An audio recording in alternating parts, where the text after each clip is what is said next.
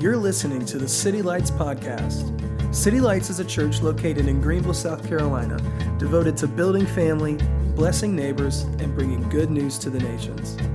Thanks for joining us.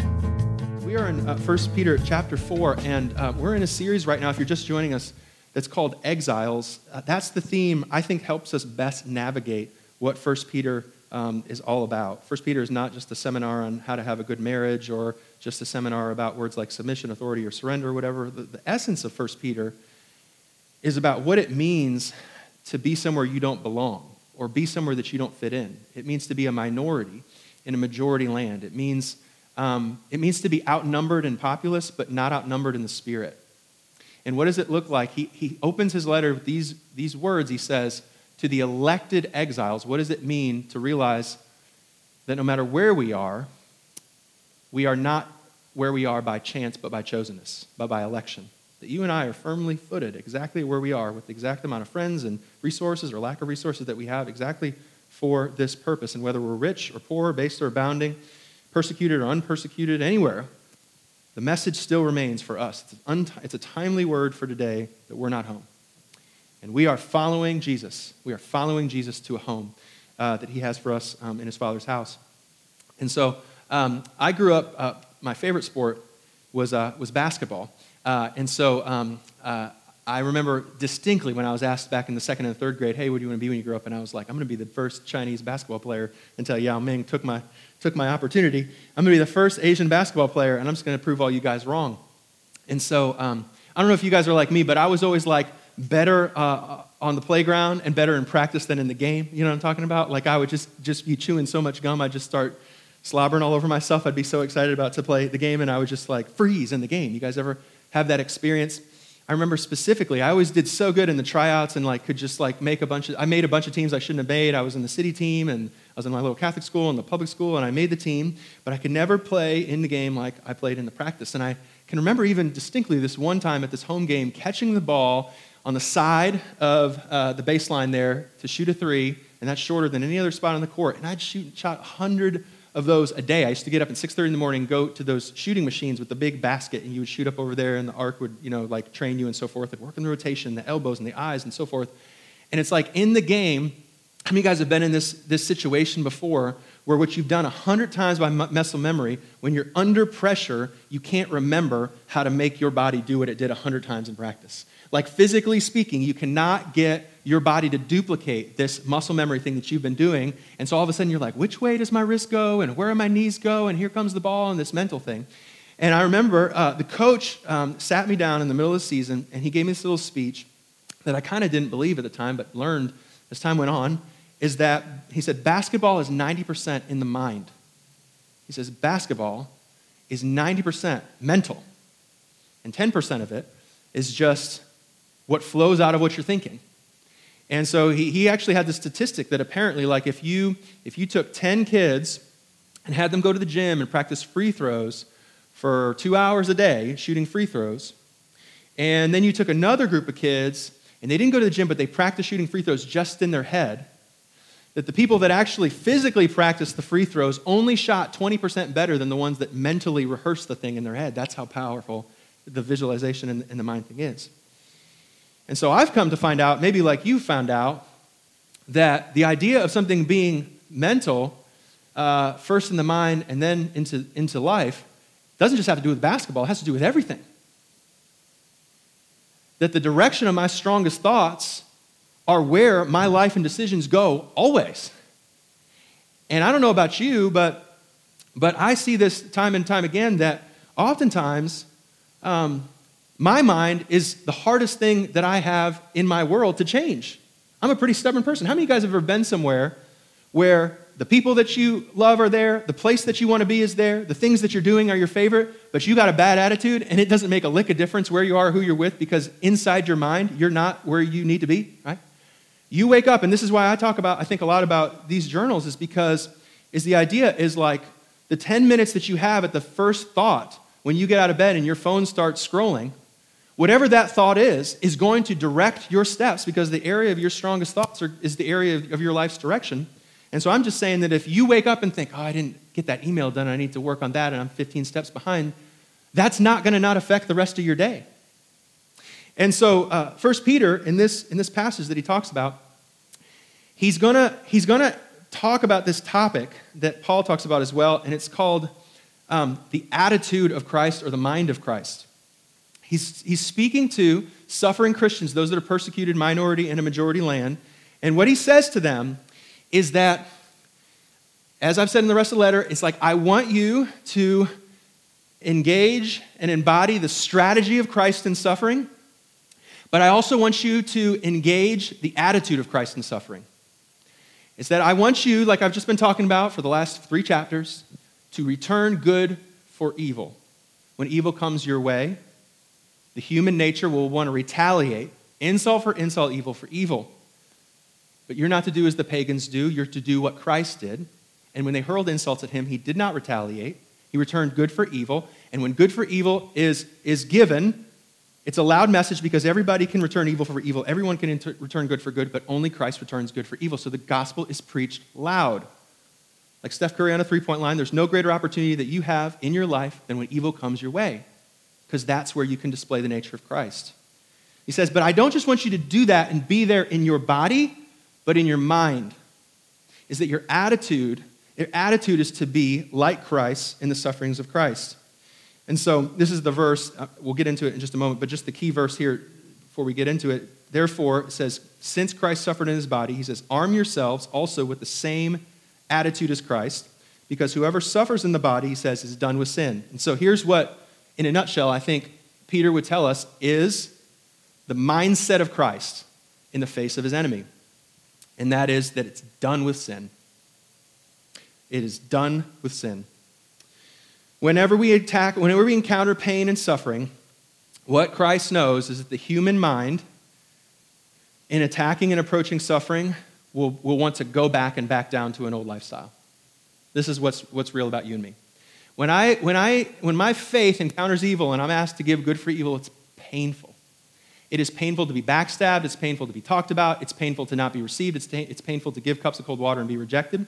And so he's saying, when you go and give good for evil, oftentimes evil will not return good. It'll just stay evil. And so then you ask yourself the question, what is the point? What is the point if they're not happy about who I am and what I'm doing, and I'm not happy about who I am and what I'm doing, and all I'm encountering is pain, and all I'm encountering is suffering, and none of this is seeming to pay off, then where does my mind go? And he's saying, this is where the mind of Christ is. Well, I know where I'm not going to go. I'm not going back. I'm not going back to sin because I'm done with sin. Okay, so Christ is denying the body in that case, but we're denying the flesh in the sense of sin. And so this is what the attitude of Christ is it's done with sin. The way that Paul talks about it, not Peter, is dead to sin. So I don't know if you guys have ever been in a relationship before or seen somebody in a relationship before where you break up, but you're not really broken up. Okay, so you broke up, but it's almost like the relationship is even more because it's like, it's like a forbidden romance now, and we're not supposed to be, talking to each other and so forth. And so there's this like flirty thing that comes about. And so the people are like, they're broken up, but they're not really broken up. They're like in this little in-between phase of like not really broken up, right? And then, it goes on, and maybe the relationship has gone for a long time, and you're just like, well, for old time's sake, you kind of go through this repetitive pattern where you kind of get together and go back and hot and cold and together and back out and together and back out.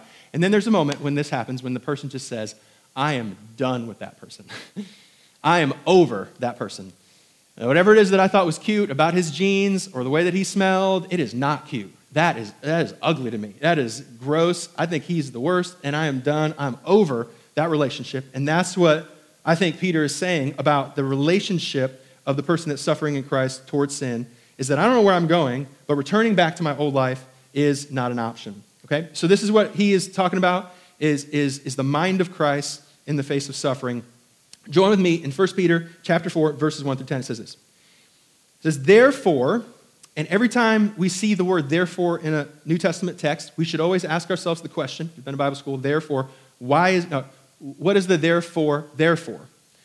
These stems help us to understand Peter's argument that he builds throughout 1 through 5. And he says, therefore, and then he says, since Christ suffered in his body, arm yourselves also with the same attitude, because whoever suffers in the body is done with sin. So let's go back. I've found the two therefores, and sometimes if you're reading the Bible, also know that the therefore isn't just the verse prior. Sometimes in this case, the chapter 4 therefore actually refers to a chapter 2 because. Okay? So we're going to go back to chapter 2 and chapter 3 because to him it's all one argument. It's all one flow of thought. Verse 21, chapter 2, it says to this, "To this you were called because Christ suffered for you, leaving an example." This is what the whole letter is really built on, that you should follow in his steps. Why are we submitting to the government again? Why are we submitting to our spouses? Why are we submitting to in the church and all that stuff? It's like, well, is it because we're stuck in the 1950s? Is it because we're conservative? Is it because I'm scared of the government? No, it's none of these things. It's because of therefore. Because Christ suffered and Christ submitted himself. And if the Messiah grew up in diapers under imperfect parents, imperfect religion, the Roman government, and Pharisaical rulers, and he submitted, he might know what he's doing, right? So that's the therefore. It says he committed no sin, and it says no deceit was found in his mouth. He was a sinless sufferer. Verse 23, it says, "When they hurled insults at him, he did not retaliate. And when he suffered, he made no threats. Instead, he entrusted himself to him who judges justly." So the therefore, at least one of them in 1 Peter chapter 2, okay, is that Christ did not return evil for evil, and his mindset is, I don't care what they say about me, none of that changes who I belong to. This is his mindset. He's saying their judgment is not a trustworthy judgment. Their judgment is not just, it's unjust, and I trust my life to the one who judges justly. He is the only rubric that's not drunk. He is the only one who sees truth from evil. He's the only one that defines my life, and I have no budget to listen to anybody else. So that's his mindset when it comes to persecution. Then he goes on in another therefore, 1 Peter chapter 3, verse 18. Here's another suffering, therefore verse. It says, "For Christ also suffered once for sins, the righteous for the unrighteous, to bring you to God." It says, he was put to death in the body and made alive in the spirit. The therefore is that Jesus walked in front of his enemies but didn't live before them. He only lived before his Father in heaven and knew that their insults and their conflagratory remarks were not just, okay? And he knew that the pain that he felt, even in his perfect sinless body, was his flesh dying. He was dying to the body to live in the spirit. And so that death in the body means life in the spirit. And so here's what Peter does, is he wants that attitude in our heart. And the way he does that, in the first section and the second section, is he arms us to have the attitude of Christ, to think the same way about sin, that I'm not bartering with sin, I'm not fasting with sin, I'm not thinking about going back to sin, okay? He knows that when it is, in the last 7 days, you and I sinned, whenever you and I transgressed this last week, whenever we slid back to an old lifestyle, here's what he understands. He understands it happened in our head before it ever happened in our feet. He understands that we probably encountered some kind of a pain, you and me, probably this week, encountered some kind of a pain that left us tired, lonely, or scared, or all three. And he says, we cannot afford to have a thought in our head that doesn't sound like Christ's thoughts. Okay? So he's going to equip us to arm us to think like Christ in that situation, because what's in the mind is what travels to the feet. He wants us to have the mind of Christ. And so he equips us with two different armaments. It's a military thing. And the way that he arms us to have the mind of Christ is to reflect on the past and consider the future. Are you with me? So we're going to go through this letter, this little chapter, and he's going to take us reflecting on the past and considering the future. This is how it goes. He says, the people that suffer with the mind of Christ, they're not just taking a break from sin. They're done with it. They're dead to sin. He says, as a result, they don't live the rest of their earthly lives for evil human desires, but rather for the will of God. For you have spent enough time. He's talking about the past. You've been there before. You've been at the party before. You've stayed later before. You've tried the thing before. You've had another one before. You've had a third one before. You've done the things. You've been there before. I've been there before. So he's reasoning with you here to arm you for all of your days to have the attitude of Christ.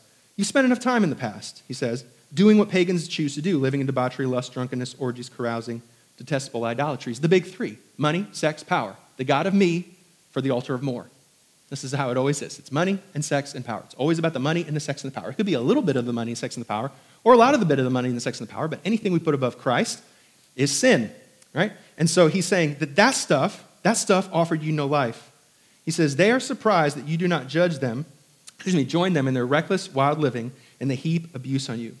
So I think what Peter's doing to his Roman audience, ex-pagan audience who has just now come into the fellowship of Christ, experiencing suffering for the first time, wondering why it's worth it, and tempted to just go on back and retreat to where they came from in the first place, is he's saying, hey, let's do some sober calculations about your past. Let's really think about this.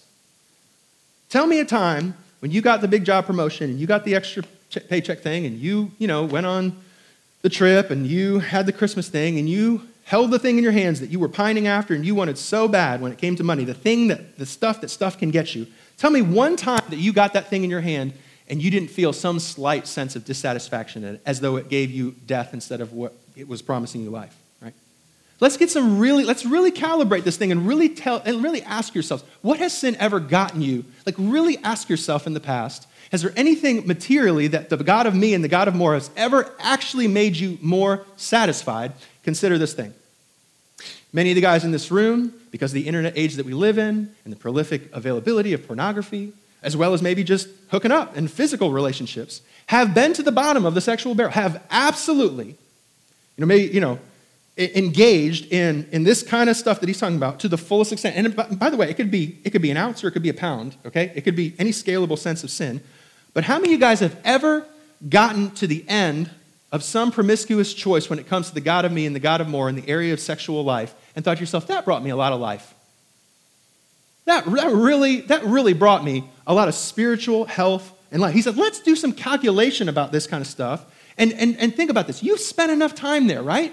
Haven't you been there before? And don't you know better? And when you wake up the next morning, don't you tell yourself?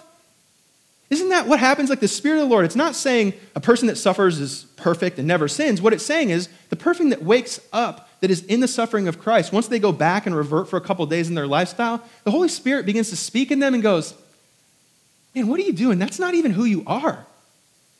There's nobody that's filled with the Spirit that gets done with the debauchery, major fall or failure or backsliding and never goes, that's who I want to be in 5 years. That's exactly what was worth my time and my money and my attention. That's exactly what brings me life. Like he's like, let's really visit this thing and really seek out the mind of Christ. Has anyone, right? Money, sex, power, has anyone really, everybody wants to be in control and you call the shots and you get to call all the shots and then, nobody likes you anyways and it doesn't go as well as you think that it does. And then you realize that power corrupts every human heart, including your own, and everybody knows that it's like, that's not the answer to the problem. So he's saying, let's really think about this. Let's really consider the past.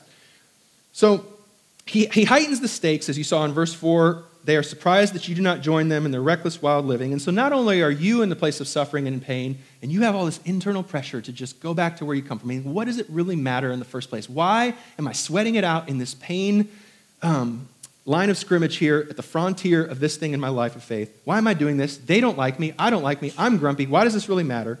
And not only that, are you having internal pressures to go back home and take your toys? They start to heap abuse on you. The word in Greek is to malign you. They start to talk about you. So you have this external pressure. He says, okay, let's arm you for that. Let's think about this. Let's take a little visit to the future. Okay? Let's look at the future. He says, in the future, verse 5, they will give an account to him who is ready to judge the living and the dead. Okay, so what he's talking about here is, if you've seen a burned down house before, at the Swamp Rabbit property, we had this crazy thing where one of our buildings, like literally burned down, okay? One of the 3 houses. You go out there, and fire doesn't treat every substance the same way. You see all the wood and the probably asbestos in the roof and all that stuff. It's all caved in, it's burned down. And what's basically there still, because it wasn't a crazy fire, is bricks and the piping beneath it. Okay? And so what the scripture teaches about the day of the Lord is that the wheat and the tares that grow up in the same thing, and the judgment of the Lord comes through and it burns through this place to purify the old heavens and the old earth, to renew and reveal the new heavens and the earth that's right here in our midst that we can't see. So right now we're seeing a combination, a mixture really, an integration of both things that are made by the Spirit and made by the flesh. And the judgment, the day of the Lord will come through and wipe out everything that was made by the flesh and reveal only things that are made in the Spirit. And that's what he says in verse 5. They will give an account. All of us will give an account for our lives before the Lord. And anything that is living in the Spirit will remain. And anything that I do with my own attitude, because God of me and more, all that stuff's going to get burned away. That's what he says. Verse 6, he says, for this is the reason the gospel was preached, even to those who are now dead. This is the good news, is that we are not judged on our account, but on Christ's account. And we are judged innocent and treated as him because he was treated like us. And he says that that's why the gospel is preached to all men, the people that are spiritually alive and the people that are spiritually dead, so that they might be judged according to the human standards, because we all die. But not all of us live in the Spirit. And in regard to the body, some of us will live according in regards to God's Spirit. And so he's saying, if you want to be armed with the attitude of Christ, consider, what has sin ever gotten you? And he says, consider where sin always takes you. I don't know if you guys in 2004 ever saw this movie called Super Size Me. It was a documentary that was all about the dangers of McDonald's and fast food. And at the time, I was a college student, and we had a McDonald's in my basement that was open until like 11:30 at night, which was no bueno for your boy. Because I was over the chicken nuggets, but I was in a romance, like a love affair with McFlurries at the time. So I was going to town at the moment in time when this thing came out. And so it came out in 2004. It was this documentary about this guy, middle-aged, normal guy, and he goes on this thing to eat McDonald's for 30 days straight, okay? And so I'm like, okay, I'll watch this thing. Somebody's like, this is going to change your life forever. And I was like, I don't know, because I love McDonald's a lot. And so he starts out, and he's like making little jokes, like, oh, look at the little burger, looks like kind of like mine, and he's like, supersize me. Every time, that's the other thing, is that they ask him to supersize it, he always has to upcharge it and supersize it. So 68 cents more for 90 gallons of Coca-Cola or whatever it is, okay? So he's pounding it, and I'm like, okay, this will be fun. And so then I think he gets to like day 10, and literally he starts eating it and throwing it up out of the window. And I'm like, oh, okay, this is day 10. This is not going to be a good thing. Okay, so day 10, he's throwing it up out the window. It got real around day 20. They did like a body cam thing where he's like doing a selfie at like 3 a.m. on day 20. And he's saying, my heart isn't beating the right way anymore. I don't know what's wrong. Like there's this irregular heartbeat and I can like not breathe when I'm going up the steps. Like it's not fun anymore. Like he's sweating and it looks like, and he's like checking in with the doctors and it's looked like he won't even finish. This is day 20. He checks into the doctor at the end of the movie. He's been doing it for 30 days. And the doctor has recorded that he has, in that 30 days, consumed 30 pounds of sugar at McDonald's. 30 pounds. Go to Publix right now. Go get a pound of sugar and just hit one after another for 30 straight days, right, in that Coca-Cola Classic, okay? So you're looking at this different. For 30 days, okay, he consumed in the 30 days 12 pounds of, like, fat in a jar. They, like, show you what this fat looks like, and you're like, it's like the grossest thing when they put it all together, like the math problem in the charts. And you're like, oh my gosh, right? Okay? He gains 24 pounds in his body weight. His cholesterol goes up 60%. And he doubles his possibility of getting a heart attack in 30 days with McDonald's. How many of you guys know that McDonald's is cute until you see what happens to somebody when they eat it for 30 straight days? Right?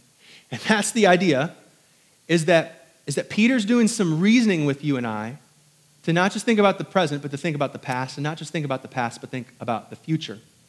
Because there's a point at which, when somebody's a rebel without a cause when they're 16, and they're flirting it up, and they're, I'm going to go see for myself. That was one of my favorite Instagram influencers right now. This girl's got this joke, Christian girl. She's like, I'm going to go see for myself. Right? Small or big, dishonoring parents, right? Just little things like not handling conflict well. Take a little thing like that. Holding grudges, not handling forgiveness well. I'm just going to see for myself. I don't need the word of God in my life.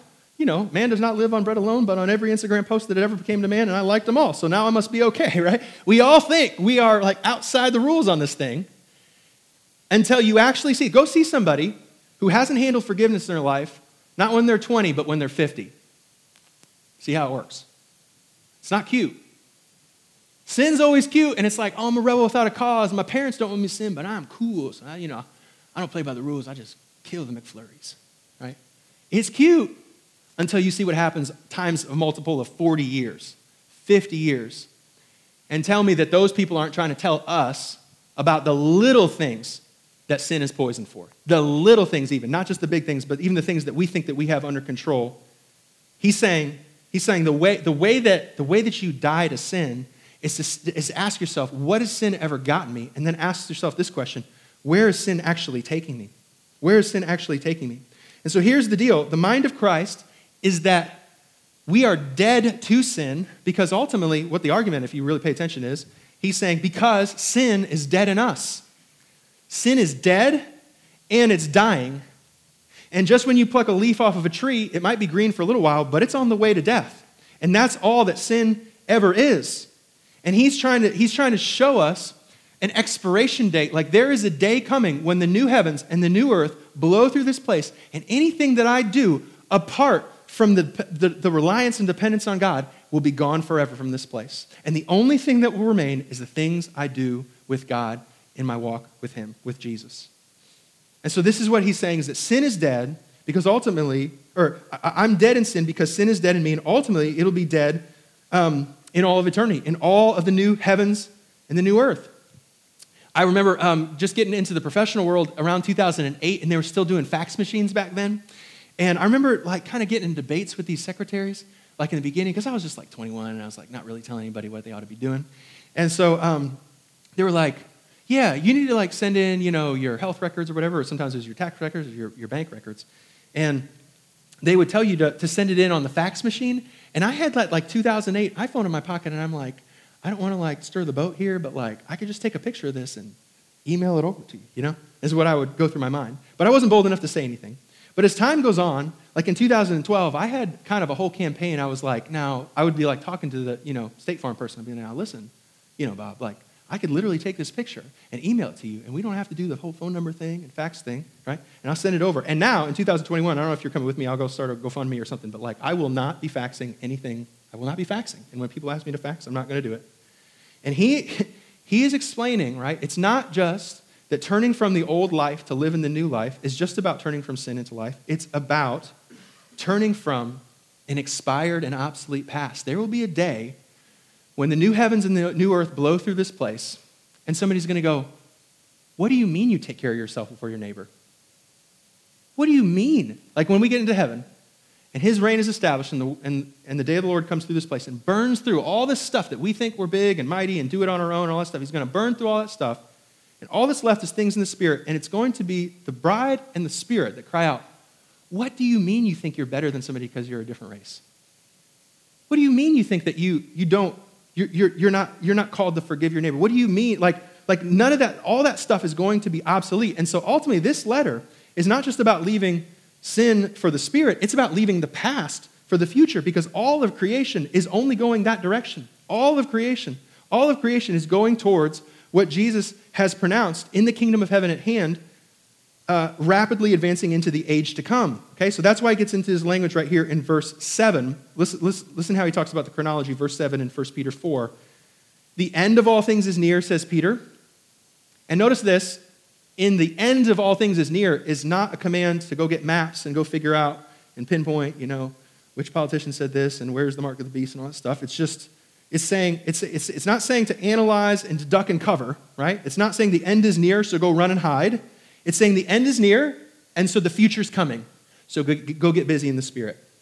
Leave your sin behind, throw off everything that entangles you, and run into the future, because that's where everything's headed. Fax machines might be easy. Fax machines might be familiar. They might actually work a little bit, but they're not going to be here in the future. They're going to be done, because sin is dead and it's dying, right? And so leave your past behind, because the future only has the Spirit of God. That is where the future is headed in all of creation.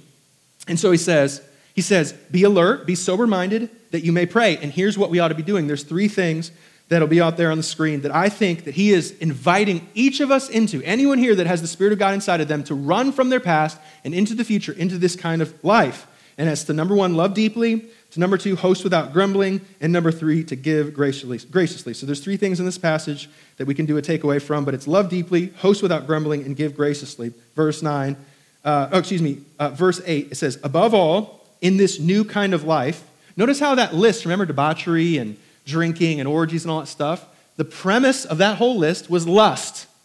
Lust is what can I take? It's looking at a flower and saying, this is so beautiful, I want to take from it. But love is the exact opposite. It's look at this flower, it's so beautiful, I want to give to it. And he's saying the 2 different ages, the age of the past and the age to come, are completely different, and they're run by different guidelines. And he's saying the first thing that you'll have to know when you come into this new future age and live for it now is to love deeply, because love covers a multitude of sins. That's not saying, guys, that means that if you love somebody, it's going to cover a bunch of your sins. It's saying love others because of the multitude of the sins that he's covered for you.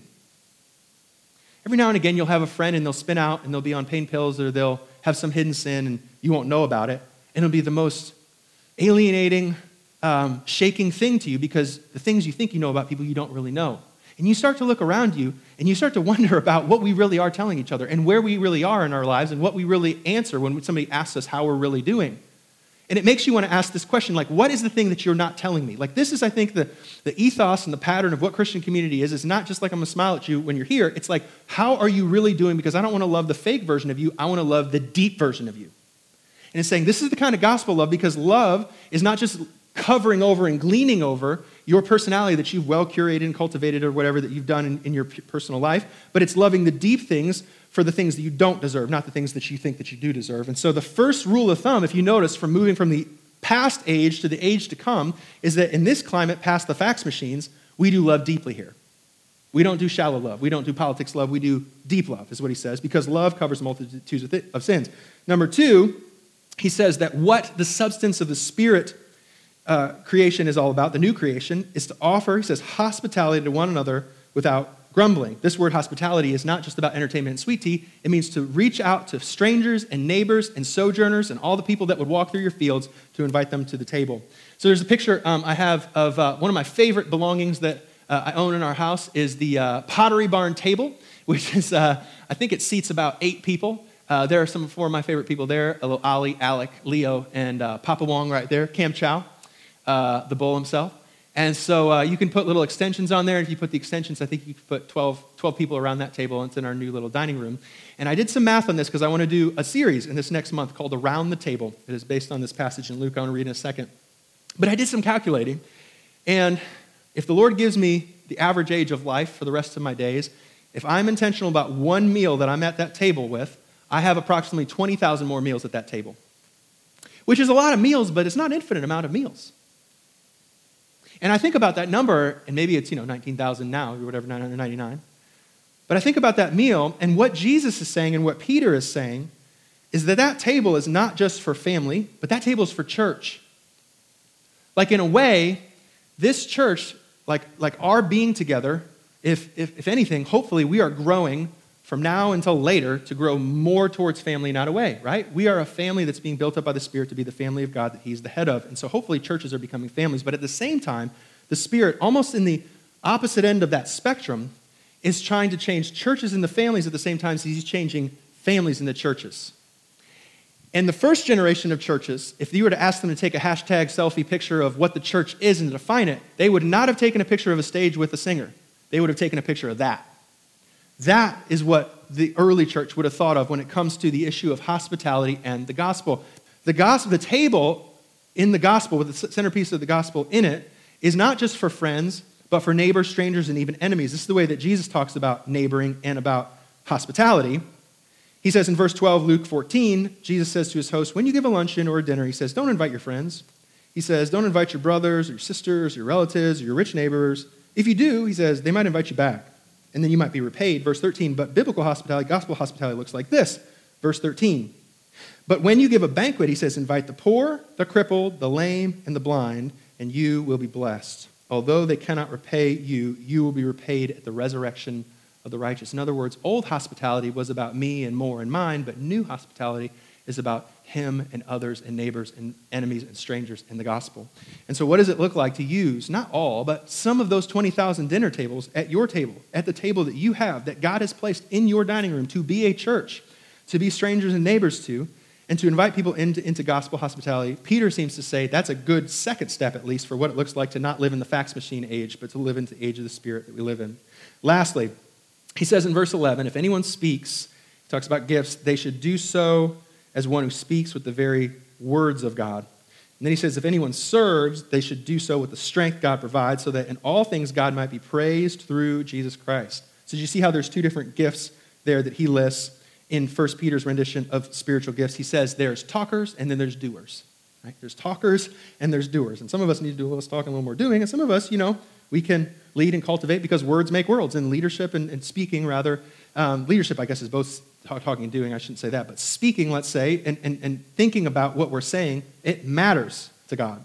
So in verse 11, he says it this way: if you speak, you should think about speaking with the words of God. I had a pastor one time who encouraged me to write text messages 3 times. And this is true. You could go try it out. He said, because the second time you write the text, it'll always be better than the first time. And it'll just have a different word, or you'll craft it differently, or you think about their mom, or you'll think maybe this was the right decision anyways, or I should text them later. You know, like there's a thing where you filter it. And if you filter it, the second one is always better than the first one. And then he said, well, if you think about it, why don't you just do it 3 times? Think about it and write it the third time, because the third time is better than the second time. And so what I think he's getting at here is you're realizing that words create worlds. One of the very first things that Adam was ever given in the Garden of Eden was to name things. And naming things is the power of authority to author something. And the way that you encourage people, the way that you speak, it's either coming from the flesh or coming from the spirit. It's either coming from the past or it's guided towards the future. And he's saying, those of you that have that gift to talk, you are a talker, consider how you talk. Consider if what you are saying, Jesus would say.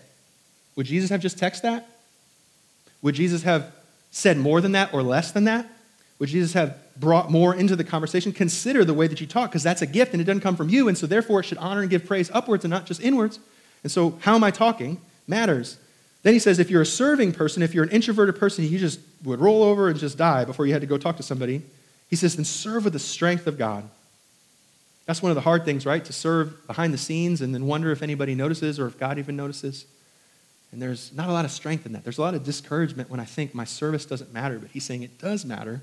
And so therefore, if it's not done and served to them, but unto the Lord, there's strength in there, and you can run and not grow weary, and there's a serving that comes with the grace. And so it's giving as we've been given and not as others deserve. And so this is just a taste, I think, of what 1 Peter is saying in the age to come. We're not doing fax machines anymore, and that flesh lust life is set aside for a spirit-filled love life, and this is all that we have to look forward to. And here's my simple intentional question to kind of gather up these thoughts in this passage. But really, it's not just about about sin and spirit. It is about past and future. So I wanted to ask you this question. How are you doing with this question? What does this make you think of? Am I living, the question is, from my past, or am I living from my future? In other words, am I living to run away from my past, to do a little bit better than I did yesterday in my past, to manage my sin, or maybe even get away with as much sin as possible? Am I living with my face looking backwards towards my past? Or, as Paul says, am I forgetting my past and laying it aside to cast my gaze towards where I'm headed, which is the future in the Spirit? By God's grace, next year and the year after that and into eternity past, like you are going to be going somewhere, and you are going to be less lust and more love in the future. And I think what Peter is saying here is, don't look back. When you encounter pain and stress and strife, when you're hungry, lonely, and tired, don't look back. Don't give up and don't give in. Don't clap back, because the mind of Christ is done with sin. The mind of Christ is dead to sin. And so you have an opportunity to use all of the cylinders in your mind to fully fixate on the future glory of where God is leading you in the Spirit. Okay? There is no man, woman, slave, barbarian. There is only one body in Christ, and it's all headed towards future glory, which is why he closes up his letter to say that in all things God would be praised in Jesus Christ. To him be the glory and the power forever and ever. Amen. Thanks again for joining us. If you have been encouraged or challenged by this message, please give us feedback by leaving a comment on this podcast.